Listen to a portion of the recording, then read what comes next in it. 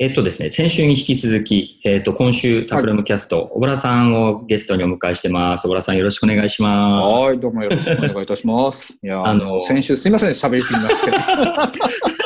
怒涛の30分、アフターデジタルの世界観ですね。なんかね、けどすごい面白かったですよね。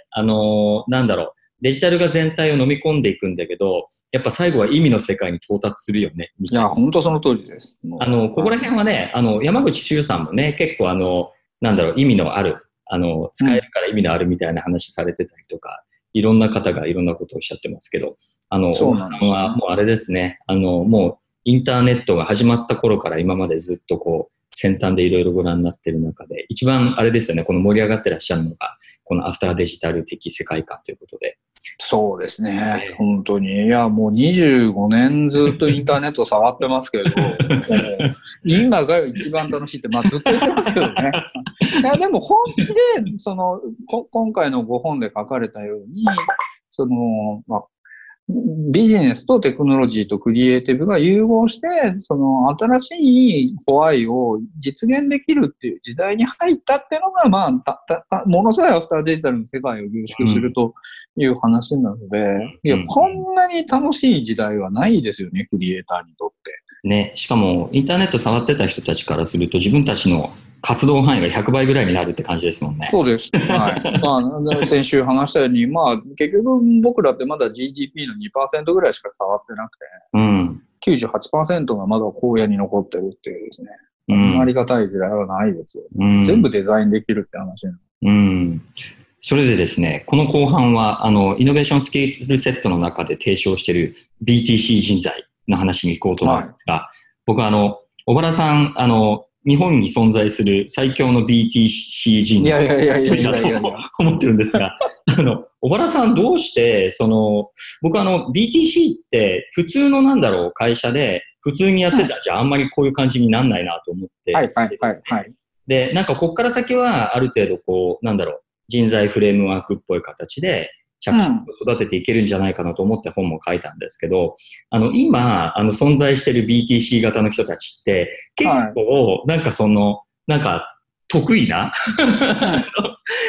経験を、なんか自分で踏まれて到達されている方も多くってですね。小原さんが、ビジネスとテクノロジーは、なんていうのかな、インターネットやってれば、ある程度両方やるっていうのは当然なんだけど、小原さん、クリエイティブむちゃくちゃ詳しいじゃないですか。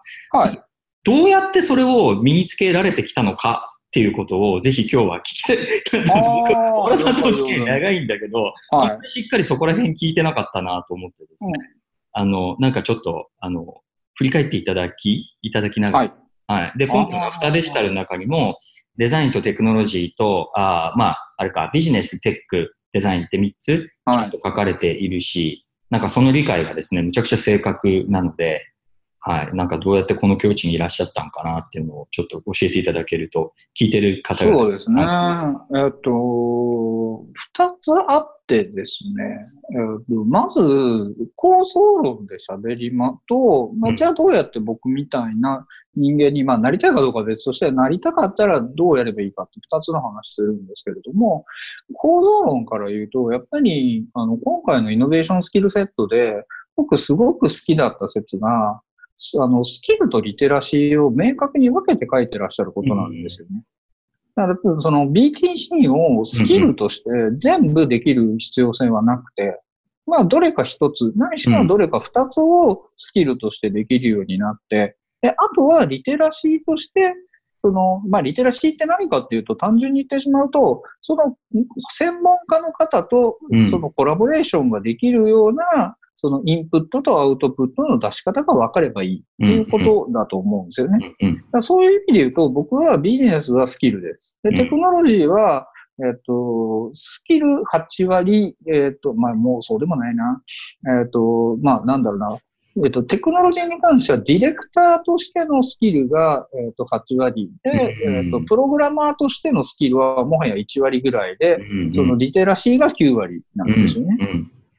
で、それに対してクリエイティブに関して言うと、ディレクターですらなれなくて、プロデューサー、クリエイティブに関してのプロデューサーとしてのスキルは、9割持ってるんだけど、ディレクターとしてのスキルはもう1割ぐらいしかなく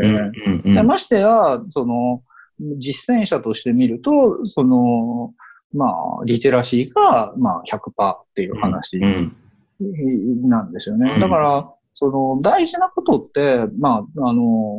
こういうふうに自分の中でスキルなのかリテラシーなのかってことをちゃんと明確に分けるし、あとお仕事って日本って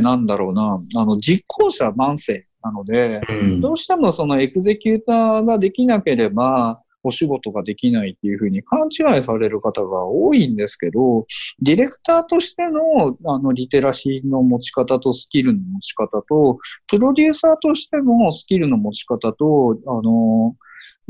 リテラシーの持ち方ってそれぞれ違うので、自分がそのプロデューサー人材なのかディレクター人材なのかっていうことをちゃんとわきまえながらスキルとリテラシーを育てていくとできるって話だと思うんですよね、まず。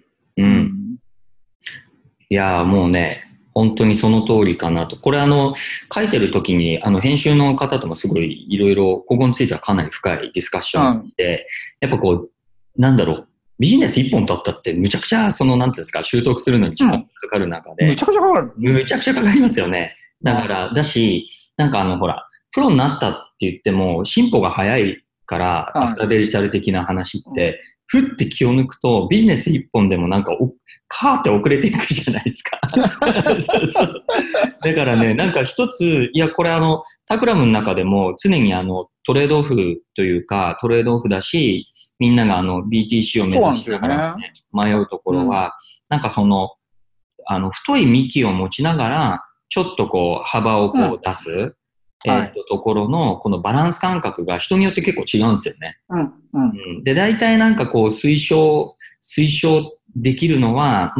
1本太い幹を8ぐらいで持ってて、残りの2ぐらいを、ちょっと例えば T がすごい深い人だと、とはいえ全く B と C に対して無関心じゃなくて、ちょっとずつウィングを広げて、みたいなとこですね。で、そのウィングの広げ方が、いやもう今小原さんバッチリ解説していただいたかなと思うんですけど、本当にディレクションできるレベルと、あとはその界隈のディレクターと、いわゆるメタレベルですごい、かなり正確に意見交換できて、相手の言ってる意味がわかるし、そこの強みが引き出せて、で、それを自分のメインフィールドと結合させて、可視化していくみたいなね。もう、まさにそんな感じですよね。やれてる人って。そう。だから、結構、で、とはいえ人生長いので、やってるうちに自分でもできるようになっちゃったりする人もいたりするんで、こうじゃなきゃいけないっていうのはないような気するんですけどね。ただ、逆に。でも、僕、やっぱこの本読んで、ずっと不思議だったんですよね。タクラムって、いわゆるこういうクリエイティブの、ここでいう言い方だと、クラシカルクリエイティブの領域の人たちって、オフィス20人の壁っていうのがあって、大体やっぱり徒弟制で進むので、本当に密な人間関係作れる20人以上ってなかなか超えれないのを、タクラムってやすやすと超えてったじゃないですか。小倉さん、それを知ってることがまずすごいですよね。だから業界の秘密みたいな。そう。いや、その業界の秘密を、やすやすと、こんな、おいくらで売る本なのか知らないんですけど、たかだか多分高くても2000円ぐらいの本で書いちゃっていいんだっていうのが僕にとって衝撃で、で、やっぱり、で、しかも、この本の中では、いろんなテクニックで、今言ったみたいに BTC をどうやって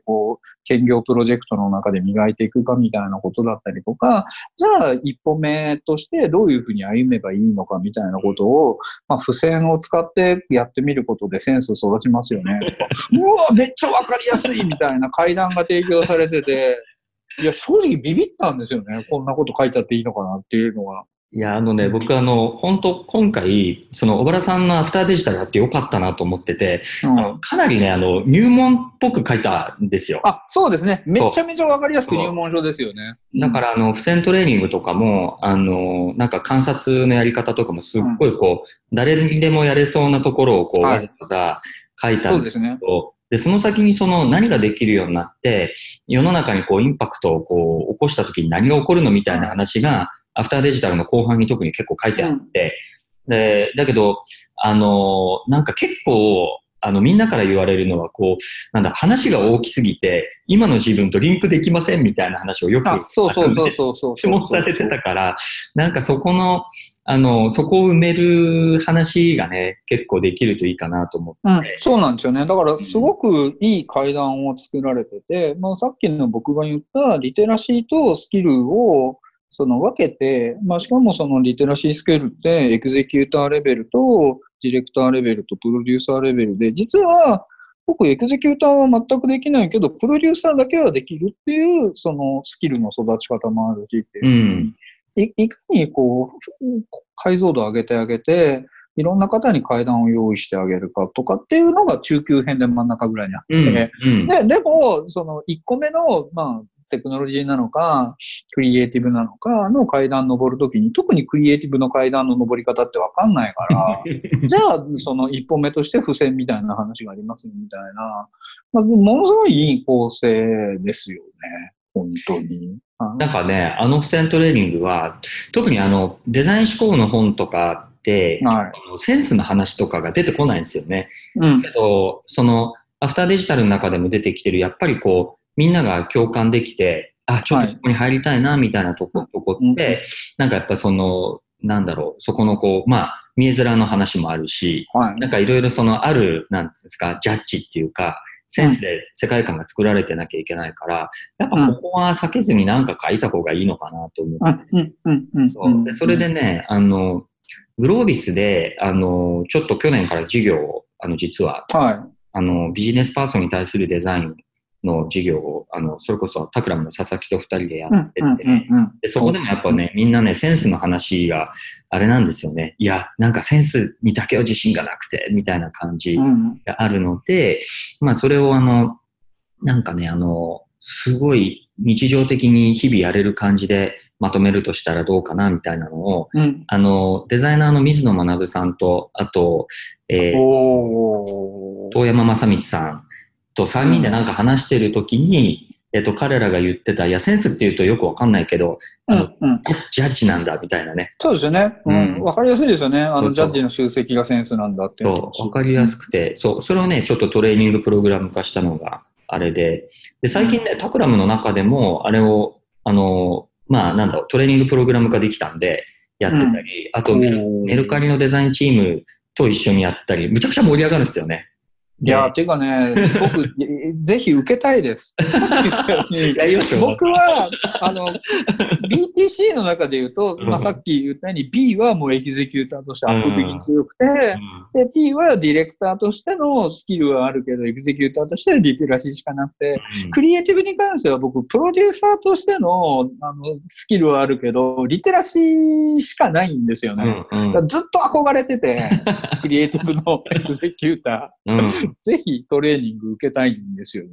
めっちゃ面白いですよ。それをなんかね、ズームとかでもやってもいいかもしれないですね。この前メルカリでやったのは、なんかピンタレストで、集めた、なんかね、グラフィックデザインの、なんか200個ぐらいある、こう、サンプルを、なんかざーっとこう、表にまとめて、それをね、一人一人に3色、その付箋を、上げて、赤と青と黄色を、貼っていくわけです。で、貼っていったやつを隣のデザイナーと交換するんですよ。で、そうすると、同じものに対して判断がこう食い違ってたりとかする。で、それをね、話すんですね、お互い。そうすると、面白い。レベルの高い人が、なんかどれぐらいの解像度で、何をいいと思って何を悪いと思ってるのかみたいなことを、なんか自分のその感覚値と付き合わせることができるようになって、なるほど。そうするとね、1時間ぐらいでむちゃくちゃ目線が上がるんですよね。で、結構、ビジネス系の人たちも、BTC とかに興味がある人たちって、なんだかんだ言って自分が持ってるものとか、小原さんとかもそうだと思うんだけど、自分が例えば持ち歩くものとか、結構こだわりあるじゃないですか。いやーもうめちゃめちゃありますよね。めちゃめちゃありますよね。で、そのこだわりを、と同じようなものを、なんだろう、その付箋で一回可視化して、ただプロの人たち、なんかね、そのこだわりの強さって、僕なんか見てると、なんかまあプロの人も、そうじゃない人もあんま差はないんだけど、差があるとしたら1個だけで解像度なんですよね。解像度ですよね。で、しかもそれを言語化してコミュニケーションできる、そうそうそうそう、そういうこと。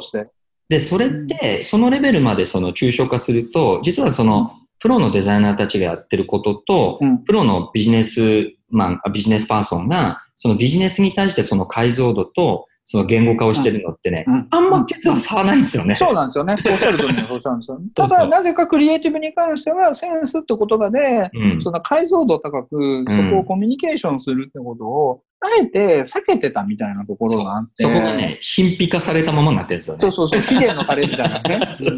う。だからね、それを結構やると、なんだろうな、結構短期間にコツが分かるっていうか。まあですよね。いや、だから、まさにそれが僕なりに、僕はさっき言ったように、いびつな BTC だけど、僕なりになんでそういう風になれたかっていうと、今みたいな話で、まず、僕、ストレングスファインダーって強みがわかるやつがあるんですけど、ずーっと変わってなくて、もう、毎年受けるんですけど、もう毎回変わんなくて、それは何かっていうと、着想コミュニケーション学習力っていうのがトップ3なんですね。で、これがずっと変わんないんですよ。だから結局僕は何かっていうと、人と喋って、そこで着想が生まれて、新しいことを学ぶのが超好きっていう人間なんですね。だから、もともと、僕がなんで BTC に関して、少なくともリテラシーがむちゃくちゃレベルが上がったかっていうと、ずっとこうやって毎日いろんな人と新しいネタの話、これさ、どうやってこれが面白いと俺はこう思ってんだけど、お前どう思うみたいな話をずっとキャッキャしてるんですよね。で、その時に大事なことは2つで、やっぱり自分なりに分かんなくても語り始めると、相手に届けたいって思いがあると、その中で強制的に言葉が生まれてくる。だから分かりやすいのってやっぱり、日本がなんでこんなに、心を情緒豊かに、書けるようになったかっていうと、やっぱり貴族の方が、恋を、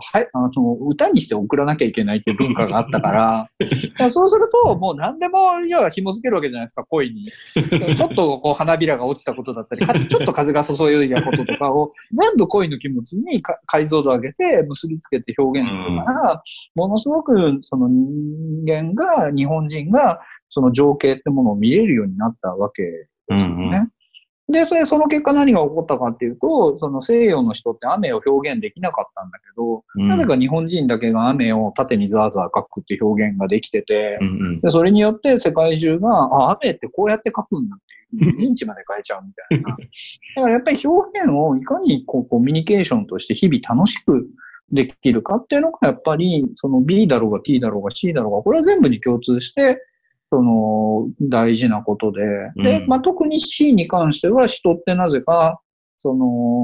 秘伝のタレで、なんかみんなクリエイターの人が集まると、中身の話をせずに、お前は何のボールペン使ってるみたいな、道具の話しかしないみたいな。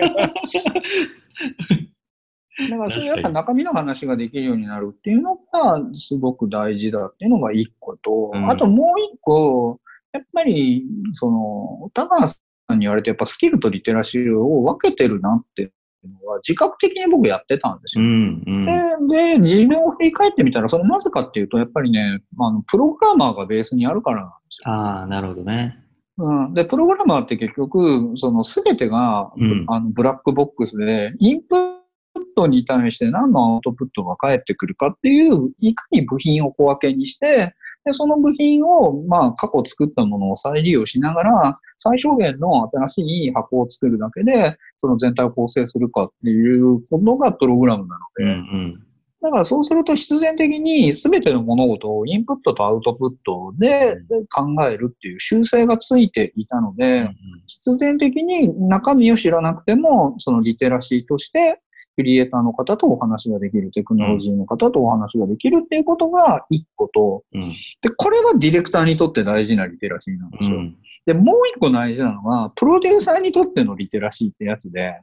で、プロデューサーにとってのリテラシーがなんで育ったかっていうと、僕ボランティアなんですよ。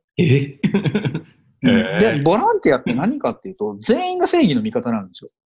なぜかっていうと、全員お金のためにやってなくて、愛のためでやってるから、ボランティアって、それぞれの人の愛があるんですよ。でも、ややこしいことに、悪ってみんな割と共通なんだけど、正義って人によって違うんですよね。わかる。で、愛ってもっと人によって違うんですよ。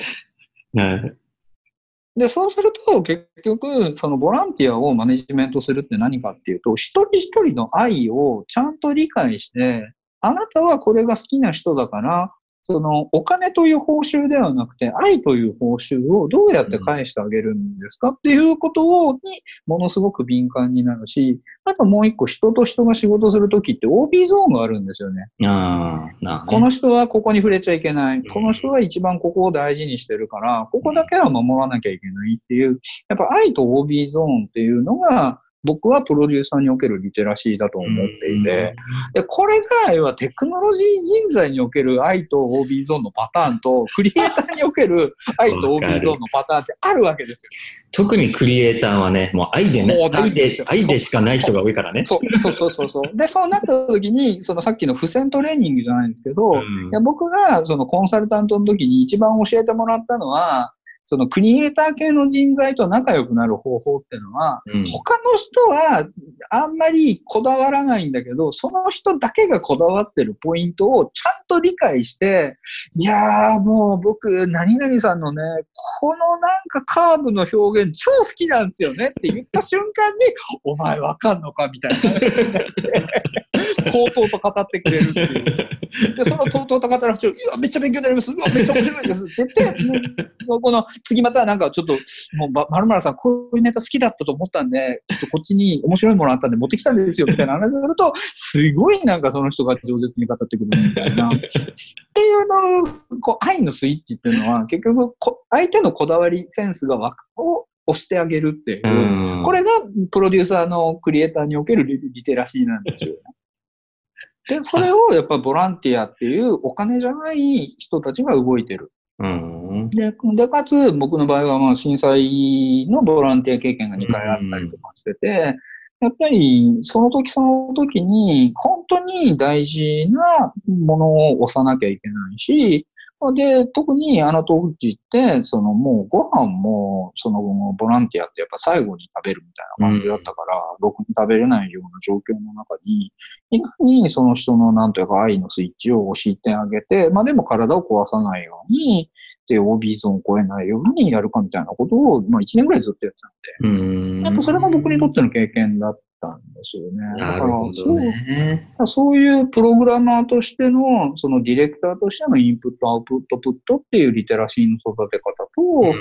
っぱりまあ特にクリエイターの方に対しては、その愛のスイッチと OB ゾーンっていうこうリテラシーの育て方みたいなことがたまたままあそういう人生経験の中で重なったので、今日むちゃくちゃ最後ツボをいただきましたね。多分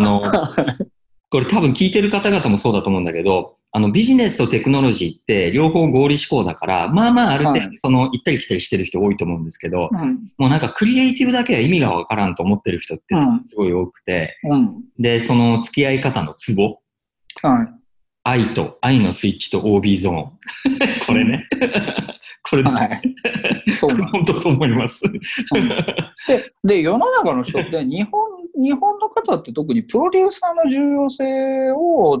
ちゃんと言語化してない方が多いんですよね。やっぱりそのプロデューサーとディレクターの違いって、プロデューサーっていかにみんなが楽しく踊ってくれる舞台の環境づくりをすることじゃないですか。で、ディレクターっていうのは与えられた舞台の中で最高の作品を作ることなので、だから、その、舞台の環境づくりをする人のやることっていうのは、要はいかに愛が満ちた空間にしてあげるかと、あと、めんどくさいお金とか、ね、その、なんかあった時の処理とか、まあそういう、こう、見えない裏方の部分の汚いことを全部引き受けてあげるってことが、そのプロデューサーの仕事なので、だから、意外とプロデューサーの、クリエイティブにおけるプロデューサーって、エキゼキューターになりやすいし、で、リテラシーはさっき言ったように愛のスイッチと OB ゾーンっていうのをいかに自覚的に育てていけば、で、割と多分階段が低いと僕は思ってるんで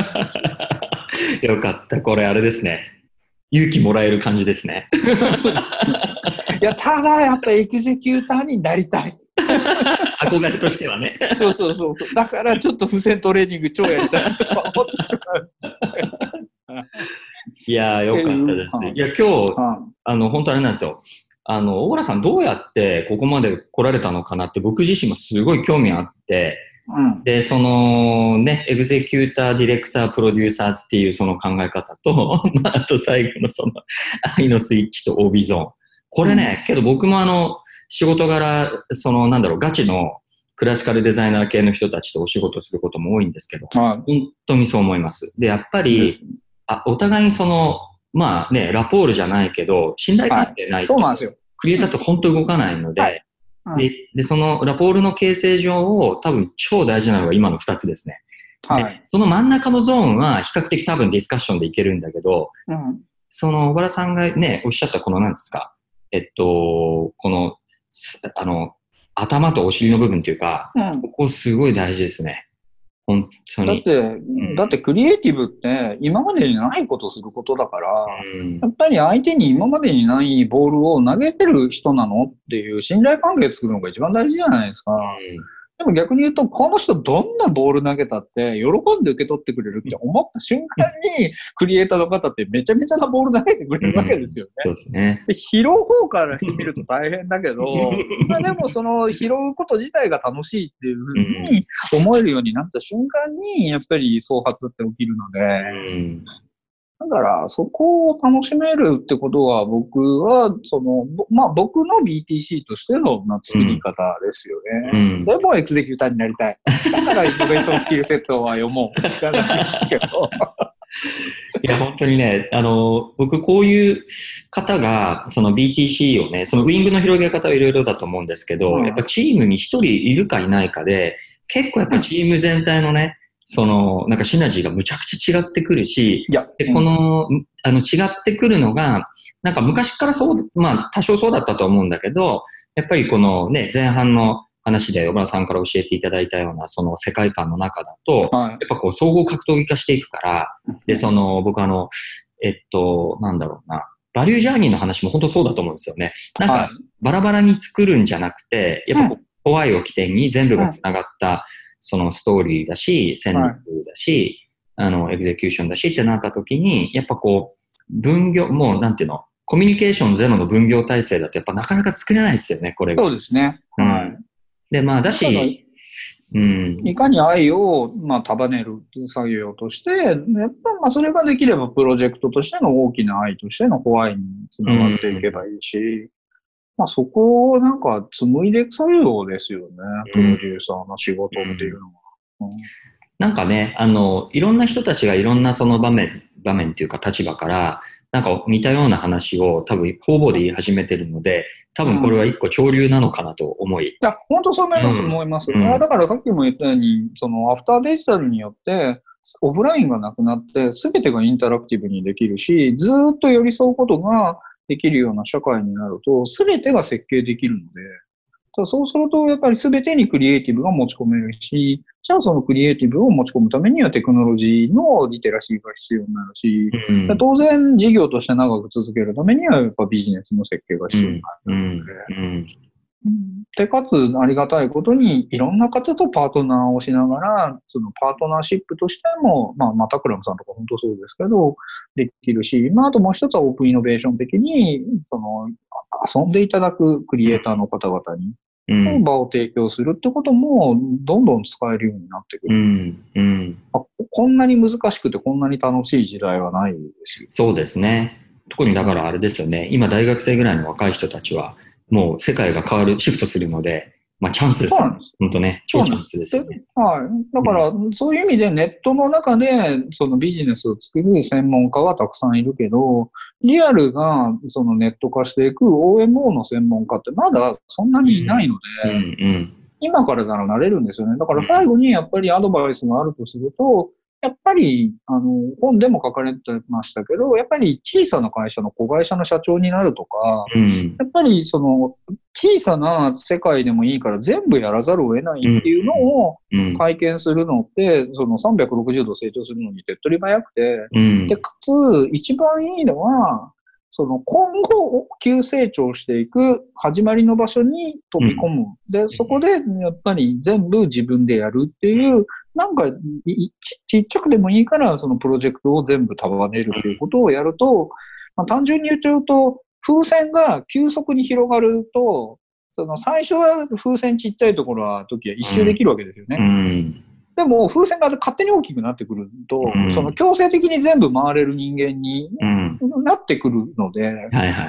そういう意味で言うと、急速に膨らむ風船の中で全部をやるっていうことを自分に課してやりきる。で、しかも新しい場所って、古い会社の中だとあんまり評価されない場所だったりするから、意外と若手でも任せてもらえたりするので。確かにね。っていう始まりの場所にいるっていうのが大事だなと個人的には思います。いやー、すごい面白かったし、なんか、あれですね。気分の上がる内容でありがとうございました。いや、もう僕的にはもう、ズームでも何でも、付箋トレーニングとかのぜひクラシカルクリエイティブのエグゼキューターになりたいっていうのは、ちょっと書いてある。うちね、そういえばあれなんですよ。社内で、学び合いの制度で T2T っていうのがあるんですけど、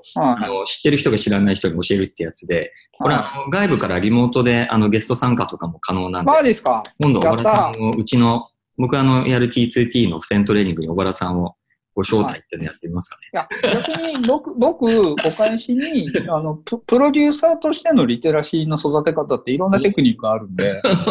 はい。そのテクニックを、はい。逆に、提供できます。物々交換で。はい、ぜひ。